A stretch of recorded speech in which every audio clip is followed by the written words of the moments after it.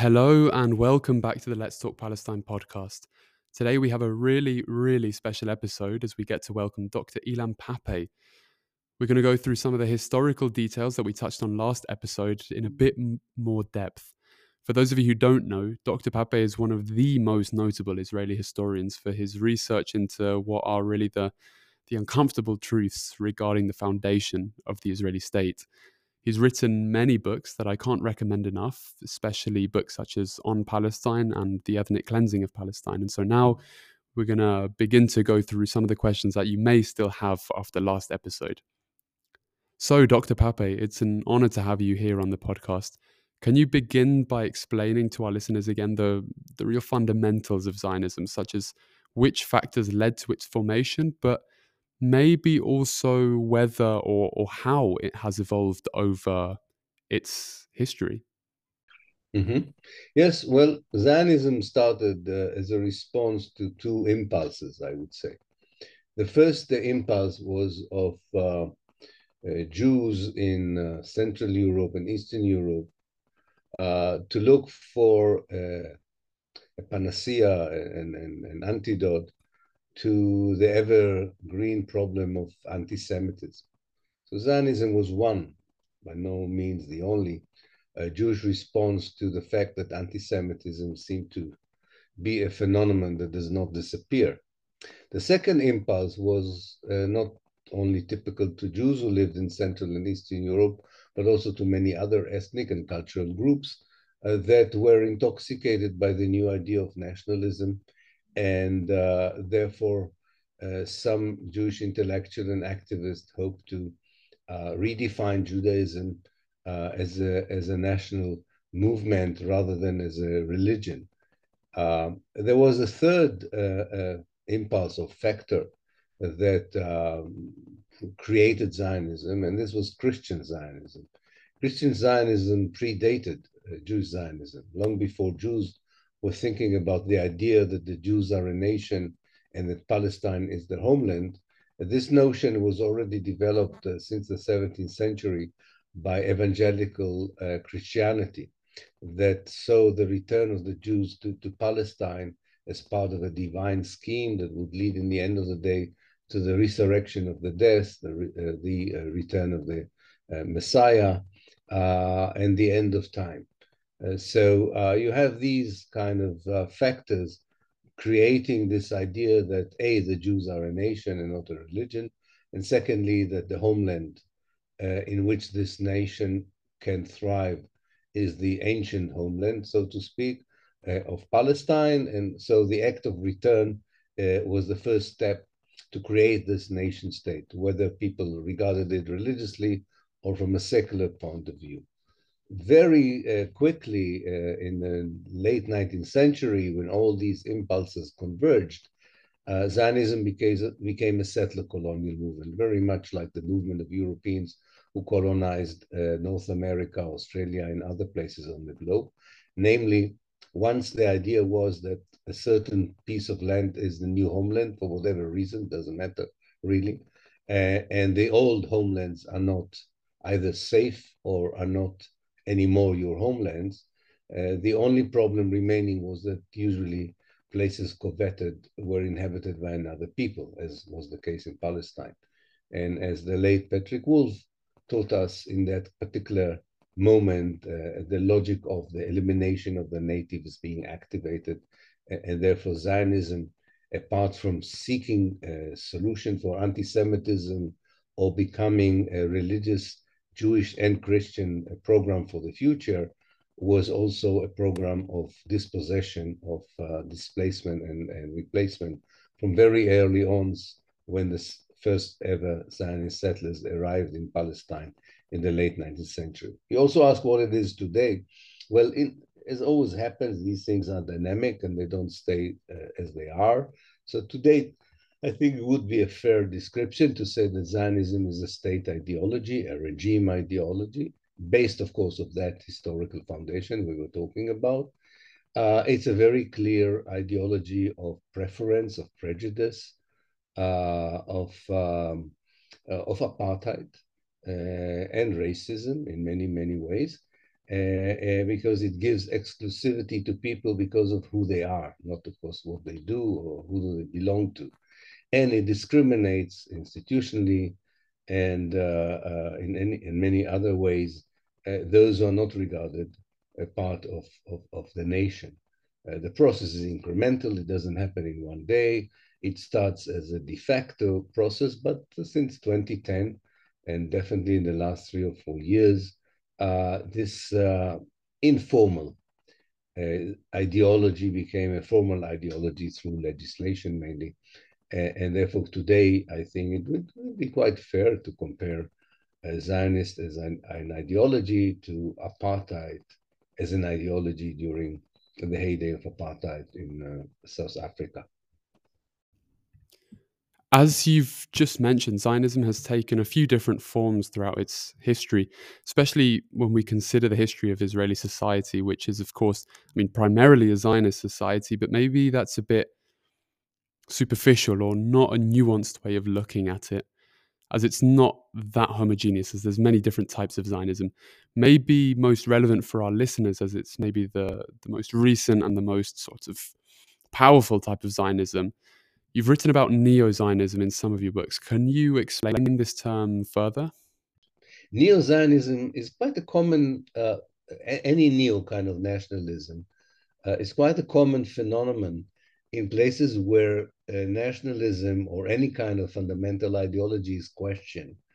If this challenge is not working well, like communism challenging nationalism in Eastern Europe, when it doesn't work and it fails, usually it is replaced by even a harsher version of that nationalism. You can see it in Hungary, in Serbia, in Poland, definitely in Russia. And I think similar thing happened in Israel. This journey to try and see maybe there's something wrong with Zionism ended with a more popular version of Zionism, which was even harsher than what I call classical Zionism. And when we say harsher, it usually means harsher towards the Palestinians. Although, as we can see from the last election in Israel, it also means harsher towards secular Jews in Tel Aviv and people who live there. So there's another feature to neo-Zionism that probably we underestimated at the time. But the most important one is, of course, the fact that they are willing to dispense with any democratic or any moral inhibitions in their policies towards the Palestinians compared maybe to the more classical Zionist movement, who did, of course, committed quite a lot of crimes against the Palestinians, especially the ethnic cleansing of Palestine in 48 was committed by the left in Israel, not by the right wing. But nonetheless, there was an attempt to hide it. Maybe there was even some sort of guilt, I don't know, and so on. But so the new version is an advocacy for a brutal policy towards the Palestinian without any moral inhibition. But as I say, because it also has a very religious element to it, it also is quite harsh in its attitude and perception of Jews who are not religious, or let's say the LGBT community in Israel, women. And I'm talking about the Jewish society, not just the Palestinian. So neo-Zionism is this kind of probably has a cousin in America in Trumpism and the New Right.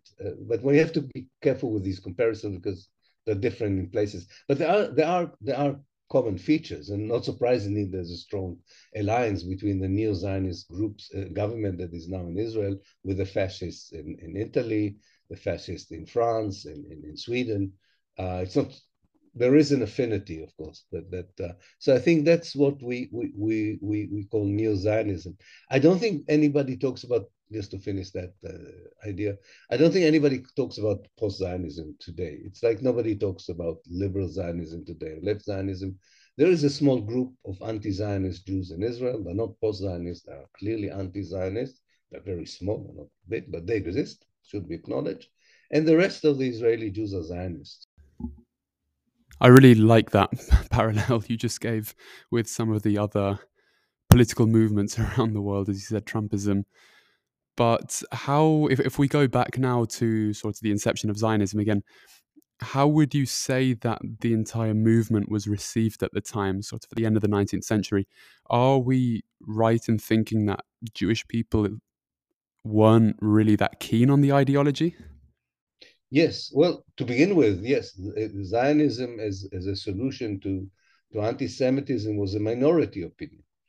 Most of the religious Orthodox Jews believe that you cannot tamper with God's will, and settling in Palestine was really premature and did not tally with their idea of what it means to be a religious Jew. Liberal Jews and communist Jews and socialist Jews also opposed Zionism because they believed that the solution for anti-Semitism was either a more democratic society or a more socialist society or a more communist society. So to begin with, Zionism had a problem of recruiting quite a lot of people. And the numbers of Jewish settlers in Palestine, I would say up to the 1930s, was not very, very high, and definitely was unable by itself to build a Jewish state there. A few things changed the balance of power, if you want, between Zionism and the rest of the Jewish ideas of a solution, and also, I think, eventually impacted the balance of power on the ground vis-a-vis the Palestinians. One, of course, was the Holocaust. Probably not one. Probably the most important one in many ways was the Holocaust, for several reasons. One was that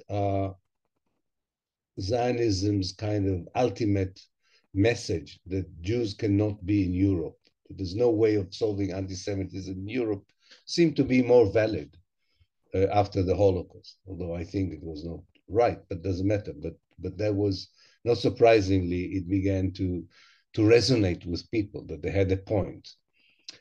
Secondly, and more importantly, I think, after the Holocaust, instead of dealing with what the Holocaust meant, European leaders and leaderships were very happy to endorse Zionism as their response to the Holocaust, rather than dealing with the way not only Germany, but many other European societies behaved during the Holocaust. Instead of dealing with the racism that was the main problem in Europe, and still is the main problem in Europe towards non-Europeans or immigrants, it was much easier to say, okay, we don't, Germany can immediately be readmitted to the community of civilized nations, because even the Zionists are willing to acknowledge that there is a new Germany, provided that the quid pro quo would be in absolute carte blanche support for the Zionist project in Palestine. So I think that played a very important role in showing that Zionism was not only a valid solution to anti-Semitism, that actually unlike the situation before the Second World War, after the Second World War, it enjoyed a wide support from all the Western governments, including the United States. And I think that played a very important role. Although one should say, Zionism was not that successful in convincing the people who survived the Holocaust in Europe to come to Palestine. Most of them went to America and Britain. But that didn't matter. The sense was that they are the winning ideology among Jews. And even if the numbers do not testify to that image, but that was the image. And I think what helped eventually, but that would take a bit of time, that the Zionist leaders understood very early on that because of the Holocaust, they would be immune from any serious condemnation, even if they commit an ethnic cleansing or execute an ethnic cleansing operation, as they did in 1948. And very soon after the ethnic cleansing operation, they read correctly the new map of the world, the Cold War map, that actually kind of erupted in 1948, and aligned themselves very strongly with the West, offering not just to be a solution for anti-Semitism, but to be an important bastion for Western imperialism within the Arab world. As you know, and as you probably know, the Arab world in the late 40s and the 1950s began to develop its own national identity, national liberation movements. Many of them leaned towards the left. Many of them regarded Britain and France as the enemy, so to speak. And it's not surprising that one of the first acts of the new Jewish state was to collude with Britain and France in the attempt to topple Nasser in 1956. So I think from a minority position, they became a majority position through a set of alliances with certain powers and forces in the world, and also commodified themselves not necessarily as a moral solution, but definitely as kind of an asset to a world, especially in a world during the Cold War, that was looking for allies. And as you know, the Americans had very little concern for the moral validity of their allies during the 50s and the 60s. You could be a ruthless dictator, but if you were a pro-American dictator, you were our man. And I think Israel fitted very well into this new constellation of forces in the world. So by now we've kind of established that Israel or Zionism was very much a settler colonial movement. When we look at Palestine now from a European colonial lens, there are three key agreements that took place: the McMahon-Hussein Correspondence, the Sykes-Picot Agreement, and the Balfour Declaration. Can we go through these, and can you begin to describe how these impacted not only Palestine, but also maybe even the wider region? Well, chronologically, Hussein McMahon correspondence came before the Balfour Declaration. So let's start with Hussein McMahon.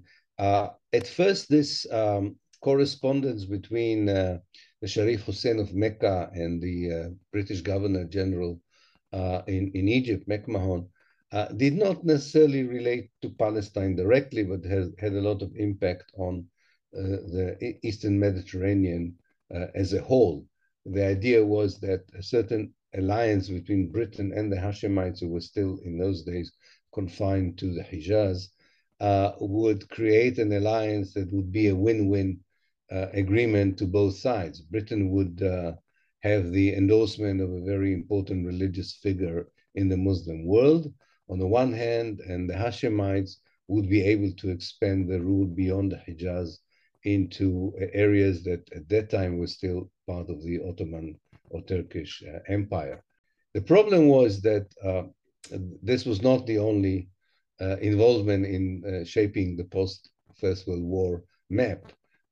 No less important, maybe even more important, was the agreement between France and Britain that the Eastern Mediterranean would be divided between these two colonial empires. With all kinds of innuendos. I won't go into it. But at the end of the day, what we had was a set of new nation states that were not there before, some of them corresponding to the Ottoman provinces of the past. Most of them did not. And the nation states were supposed to be the allies of the West, especially of Britain and France, in the future. So it was not supposed to be full independence or real sovereignty. But liberation movement in those places did eventually get rid of the British and the French and created the Arab nation state as we know them. But they were created with certain injustices, there were certain ethnic groups, cultural groups, religious groups, and we are kind of still dealing with these injustices today, nor did the British or the French encourage democratic regimes to appear. Then, in fact, whenever there was a chance for a democracy, either in Syria or in Lebanon or Egypt, and even in Iraq, during the Cold War, Britain and France, very much like the United States, didn't care about the democratic development. What they care about was that they would not join the other bloc, the Eastern Bloc, and even a non-alignment position, which most of the Arab states had, was unacceptable to the West. So I think this is one history that includes, of course, Palestine. Palestine is one of the cases where this kind of division did not include and respect the interest of a national group that was growing there, as happened to some other national groups within the Arab world. But I think more important for the case of Palestine is not so much the Sykes-Picot Agreement. It's indeed the Balfour Declaration, but the Balfour Declaration is the end of a process, not the beginning of the process. And the process that we have to realize that begins is around 1915. In fact, even before the Sykes-Picot Agreement is signed. During the first months of 1915, the Zionist lobby that was made of Christian and Jewish groups in Britain became quite powerful, even already in 1915, and began to influence British strategy towards Palestine. It could not affect British policy towards Syria or Lebanon, but it did. It did focus on changing British perception of what should be done with Palestine if the Ottoman Empire would be defeated in the First World War. And they had two missions. One, the first mission was already achieved in 1915, and that was to convince Britain that Palestine should be British and not French and not international. The second mission was a bit more difficult, that it should not only be British, it would also be Zionist. And that took another 2 years of lobbying, very strong lobbying, and very effective lobbying, as we know. And the Balfour Declaration actually is the addition to, it's kind of changing the British decision that Palestine should be British, for example, something T. Lawrence agreed to, but did not agree to the fact that if it's British, it should be Zionist. And quite a lot of Palestinians, including the Hosseini family, in 1915 were willing to go along with the British, some of them, if it was to be a British Palestine instead of Ottoman Palestine. But of course, did not realize that being British meant also being Zionist. Now, the letter that Lord Balfour, as a foreign secretary, sent to Lord Rothschild, the informal head of the Anglo-Jewish community, by itself was not that important. What was important that after the international agreements were finalized between the victorious parties to the First World War and the mandate system was established, Britain incorporated the Balfour Declaration in the mandate charter for Palestine. That's why the letter itself was not important. What was important, it became part of the charter for Palestine. I think when Balfour wrote the letter, he wrote it quite without kind of a focused attention. The moment the letter became part of the charter, a few years later, it meant that there was now a commitment by Britain to make Palestine a Zionist Palestine and not just a British Palestine. I'd just like to expand a bit on that point you gave just now to do with lobbying by the Zionist movement. What was actually in it for the West, specifically Britain, of course? What was in it for them? What would they gain by being Zionists? And how did the Zionist movement convince the British to adopt Zionism in their colonial charter? Well, the power of lobbying is that you're not always doing, the ones you lobby, the people you lobby, or the state you lobby, or the institution that you lobby, are not necessarily getting something in return, but they are convinced that they're getting something in return. I would say, in the end of the day, I don't think it benefited Britain to be pro-Zionist. The fiasco with Israel in Suez was a failure. Britain lost a lot of friends in the Arab world because of its support for Israel. The oil embargo in 73 hit Britain. It's very difficult to see why this close alliance between Britain and Israel benefited Britain. I think also some American taxpayers would ask whether really helping Israel is beneficial for the United States. I mean, there are stupid Americans who say, why do they hate us? But the reason America is not favored in the Arab world has a lot to do with its close alliance with Israel. And that certainly is not an advantage for the United States. Nor is the kind of the way the rest of the world views America, partly because of its position. Israel is beneficial to the United States. You have to have a very narrow interpretation of the American national interest and the willingness to waste American taxpayers' money to say that it's a win-win situation. But the power of a lobby is, as you know, first of all, is to convince you that even if it's not true, that it's good for you.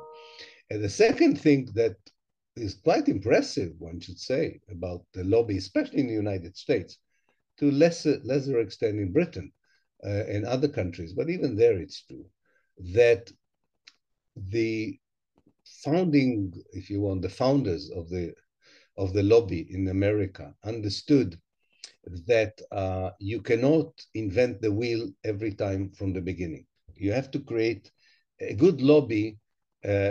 Creates the foundation with moral justification, a lot of resources, and so on. But it operates well if there is an inertia. We can see today in America, the lobby does not have to intimidate a member of the House of Representatives to support legislation favoring Israel. The member of the House already knows it's beneficial for him or for her politically to support Israel. They don't even need to go to the lobby. They absolutely know what would be the price if they will go against the lobby. And this system was already built in America in the very beginning of the 20th century. And only in the second half of the 20th century, it was already working on inertia rather than investment. And therefore, it's a powerful tool that, first of all, secures alliances to Israel, not of the civil society, as we can see. The lobby is very weak in influencing societies, but it's very efficient in influencing political elites and governments. And it also is working very hard to suppress any counter arguments. It cannot win the moral debate with the Palestinians, but it can kill the debate with the Palestinians. And that's what it has been doing for many, many years. I think that's something to analyze, something we should analyze well, especially for those of us who want to confront it and challenge it and mitigate its influence on the world's and especially the Western policy on Palestine. So, if we move along the timeline now and move more into the mandatory period, what was life like for Palestinians? There are harrowing accounts of what the British would do to dissenting Palestinians, but how did general day-to-day life look like for the people of Palestine during or living under British colonial rule?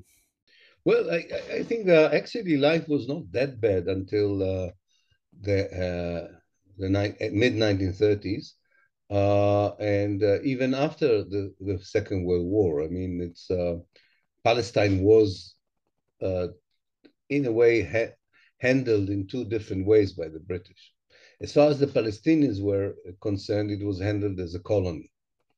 And when you are under a colonial rule, sometimes you have some ability to use even the colonial power to improve infrastructure, job opportunities, maybe even get some help with modernization of agriculture, hygiene, and so on. So modernization in the more positive side of it was one aspect of British rule, and not only in Palestine, also in other parts. The problem began when you identified yourself as an indigenous native national movement, and you face the wrath and the power of the empire. And British were very brutal, as were the French, in trying to suppress any attempt to challenge their right to rule Palestine. And this came to a peak in 1936 to 1939 during the 3 years of the Arab Revolt. And the British used horrific, brutal methods to suppress the rebellion, inhuman Actually, today, most of these actions would be regarded immediately as war crimes. And that repertoire, in many ways, was adopted later by the Israelis after they occupied the West Bank and the Gaza Strip, and also during the Nakba. So it's not a monolithic experience. There are periods which are better, periods which are worse. It's interesting that under the British rule, uh, communities, especially in the rural areas, but also in urban areas, lived coexisted quite peacefully. In fact, the phenomenon that we see today in Palestine of villages in which only one religious group lived was not something common in the mandatory period. Most villages where people lived from all religions in it. Definitely the cities were mixed, and Jews, Muslim, and Christians lived together. Um, but of course, the Zionization of the Jewish community created the beginning of campaigns such as Hebrew labor that meant to push away the Palestinians from the labor market and the purchase of land and the dispossession of Palestinian tenants from the land undermined what was in the late Ottoman Empire quite a normal existence of coexistence between the various communities that made the population of society in Palestine. I should also say that after the Second War, and this is one of the tragedies of the Nakba, many of the villages that suffered during the Arab Revolt or during difficult economic periods began to thrive from 40s, especially during 1946, we see the building of new schools, of the introduction of electricity and water systems into the rural Palestine, a settling of old feuds. Definitely something very positive happened, both in the city and in the village in Palestine. And this was really killed in its bud because 2 years later, all these places were affected by the Nakba, the Israeli operation of ethnic cleansing. Um, but you know, individually, if you read biographies of Palestinians, 36 to 39 is singled out as a terrible period. But there was a sense after 39 that, you know, life can return to normal for those who were not killed, wounded, or arrested, of course. And then I don't think anybody anticipated the magnitude of the catastrophe that awaited them just less than a decade later. Those are actually some really interesting points. But my next question would then be how, if the Palestinians weren't really sort of living too badly under the British, surely there was, or how did Palestinians resist Zionism then in that case, as it was slowly building up over the time period? So the first Palestinian kind of resistance began in 1918 when, for the first time, Palestinians learned about the Balfour Declaration. The main organization was called the Christian Muslim Societies that were formed the nucleus for the later Palestinian national movement. And they created a kind of a pan-Palestinian movement that at first, some of them hoped that the Amir Faisal, who was king of Syria for 2 years between 1918 to 1920, would be able to create an old Syria kind of kingdom that would include Palestine. When he was toppled by the French in 1920, the demand was very clear for an Arab Palestinian state all over what we would call today historical Palestine. I think only in the late 1920s, the Palestinians resorted to what other liberation movements would resort to, which is the armed struggle. I think up to the late 1920s, most of the methods were petitions, political conventions. There were quite a few political parties. There was an annual Palestinian National Conference every year. And there was appeal to the international community, to the Arab world. probably what we would call today a popular nonviolent resistance. But the Zionist project became more and more violent. And I think the response came first in 1929 in what the Palestinians called Thawrat al-Buraq, because it was triggered by a dispute around Haram al-Sharif that included the rest of Palestine. This was, I think, the first Palestinian rebellion. Then came, of course, the big rebellion, 1936 to 1939. The British were very cruel and they killed most of the military commanders of the Palestinian Revolution.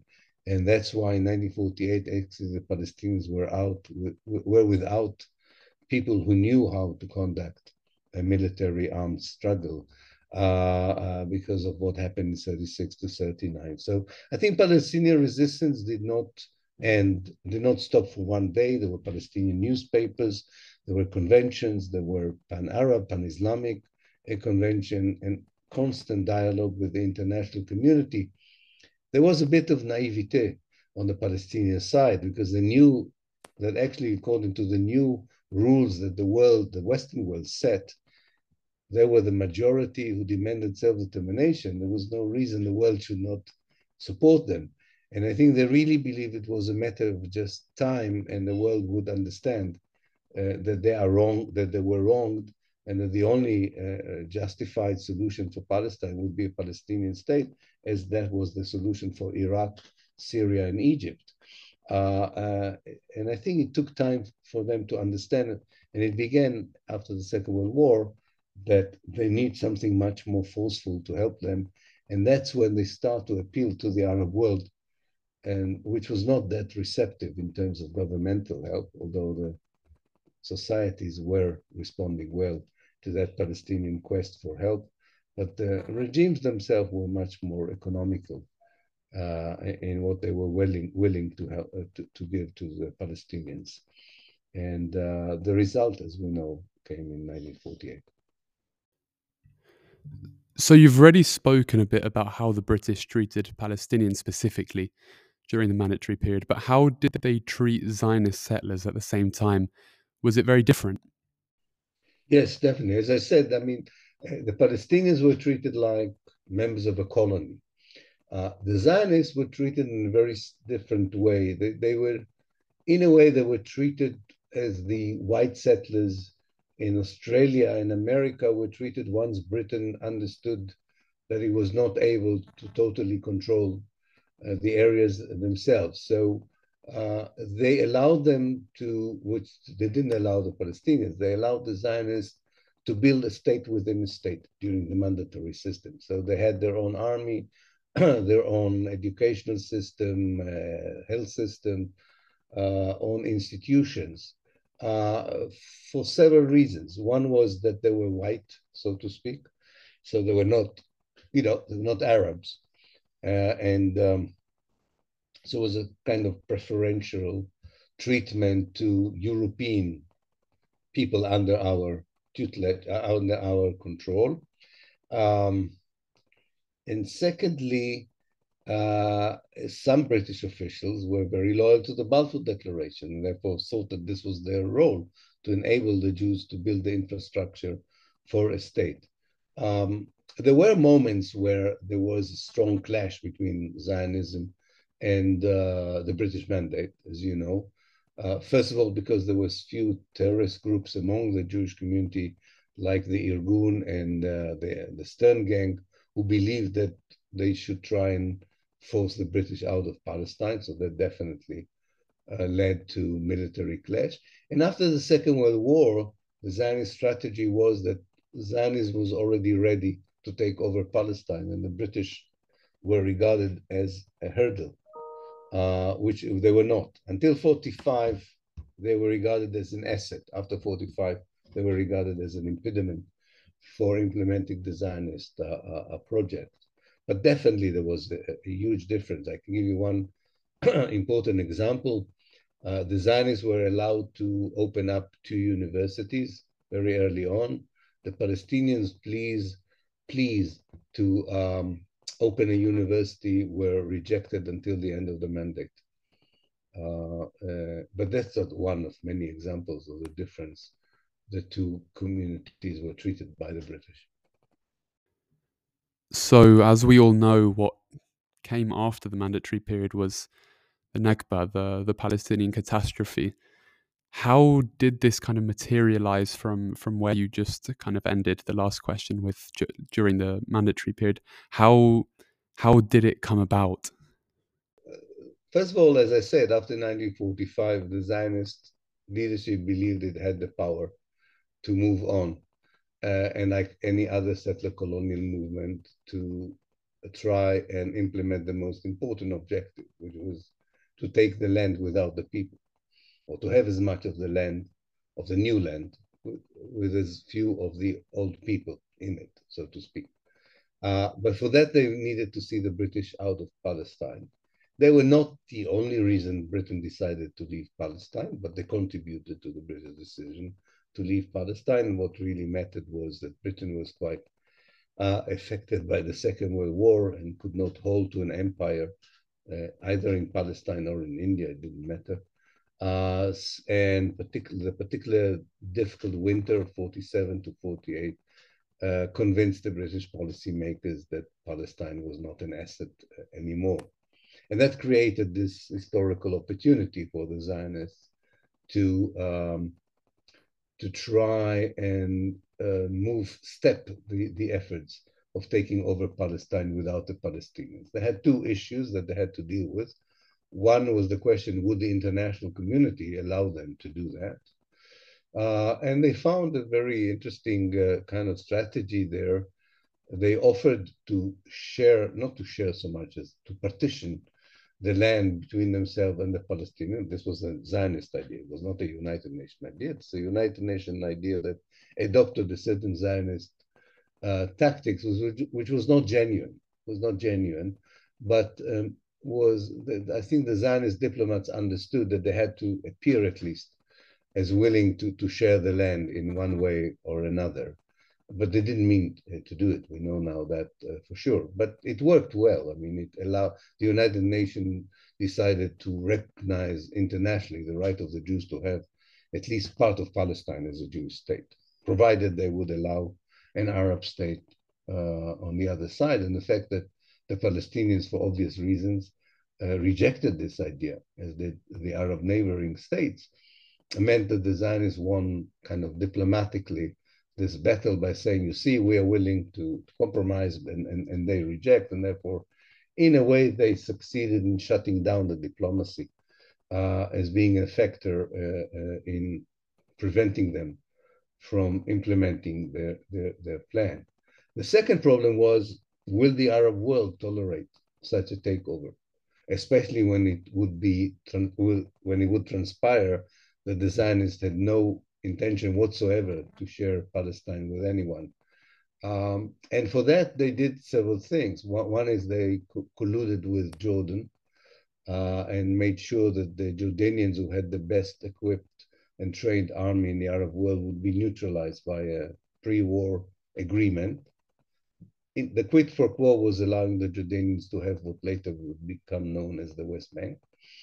And the rest, their intelligence and also the British intelligence predicted quite rightly that given the fact that some of the Arab countries are involved still in their own wars of liberation, and the nature of some of the Arab regimes would mean that the Arab military contribution that definitely would occur in order to prevent the Zionist takeover of Palestine and the dispossession of the Palestinians would not be so powerful as to prevent it.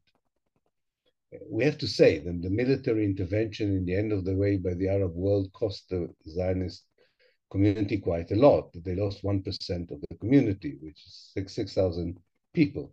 But despite the fact that this is a heavy loss, the Arab world was unable, given what it decided to dispatch to Palestine, to prevent the takeover of Palestine. And as I said, the Jordanians anyway were totally neutralized in it. And the Egyptian politicians delayed the decision to the last moment. And so the Egyptian military, which anyway didn't have much of an experience in the battlefield, was unable even to train properly before the war and was quite easily defeated in the end of the day.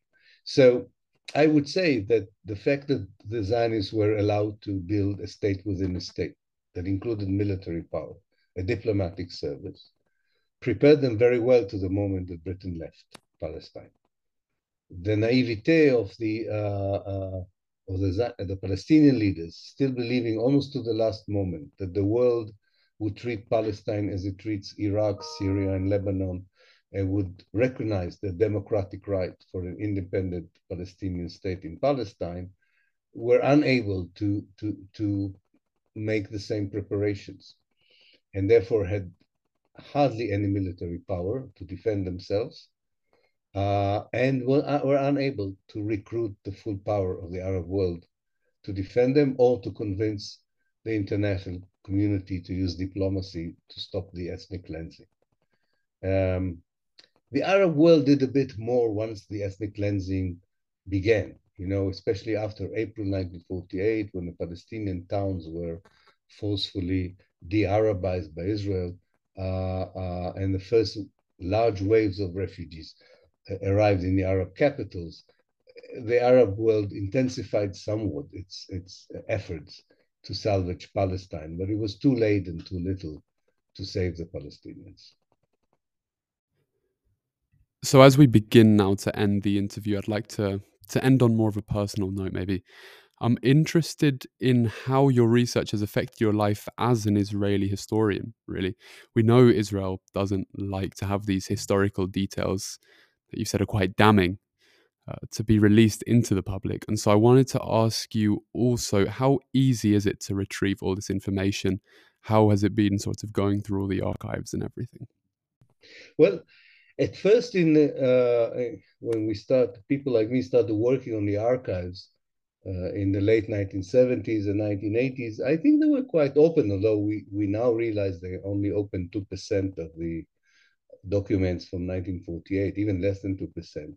But there was enough in those 2%, as well as in the United Nations documents, to chart the map of the Nakba, kind of mapping the Nakba, even on a micro-historical level, as you point out. Um, so in the beginning, it wasn't that difficult. But the problem is that as historians, you need to return a few times to the archival resources because you understand better things when you talk to people, you do some oral testimonies and so on. And once I published and people like me published the first finding, the Israelis got alert to the fact that actually what exists in their archives is quite damning and undermining the fabrication that they were intending themselves and others. And they start closing the archives. So a lot of the material that I was able to see in, let's say, 1982, 1983, is not accessible anymore to the historians. I don't know if they destroyed it, if they closed it, I don't know. So it is very difficult today to extract any information from the Israeli archives. It was easier when I started. Now, of course, this goes in tandem with the other part of your question. To begin with, you are a trusted Israeli historian, so why shouldn't you be able to see the archival material? You even define yourself maybe even as a Zionist, so there's no suspicion here that this could be a problem. But then some of us, and I'm not the only one, were quite surprised by what we found. And we were quite truthful in what we wrote about what we found. And then we began to be treated as traitors. So you undergo quite a process in which you are less and less allowed to see the material, but you are more and more convinced that you know what happened. You don't need the material to know what happened. There was enough in the early material to know what happened. I'm not saying that we are able to cover everything that happened. As you know, Palestinians of that generation did not talk at all of what happened to them, refused to talk, even when their children and grandchildren were asking them. It was very difficult to create proper oral history projects on Palestine. Now it's much better. And the Israelis destroyed Palestinian archives, which existed, or took them over, so it was difficult. So there are a lot of problems in using proper historical material, but whatever is there is enough to, I think, map quite clearly the events of 1948 as ethnic cleansing. We know nowadays, we know what happened in most villages, not in all the villages. We don't even know all the villages as yet. It was such a destruction. But we are beginning to closely, surely and slowly getting to a full mapping of the Nakba in terms of villages, massacres, unfortunately, expulsions, what was there before, where did the people go to? All this is now a project a lot of historians are involved in, and I think this is one of the well documented crime of this of the last century, of the second half of the last century, still denied by so many people, which is quite surprising, given the fact that it's so well documented and so clear, and it didn't happen that many years ago. But the struggle against denial is helped not just by archival material. It's a struggle against certain fabrication, indoctrination, and intimidation, as you know. So, yeah, this is where we are at this particular moment. Well, on that note, I think that's all we have time for today. I'd just like to say thank you again for your time. We're really grateful to have been able to have this time to speak to you, and I hope our listeners have found it as useful and as interesting as we have. Again, for the listeners, I can't recommend Dr. Pappé's books enough. They really go into great detail about many of the historical events, and I think honestly they're really some of the best resources that you can use to learn more about Palestine. With that being said, though, I'd also like to thank you, the listener, again for making it up to this point. We honestly really appreciate every single one of you that's taking again the time to listen to the Palestinian narrative. Really, we'll soon be back with more contemporary Palestine-related content. So keep your eyes peeled and see you soon. Thank you and goodbye.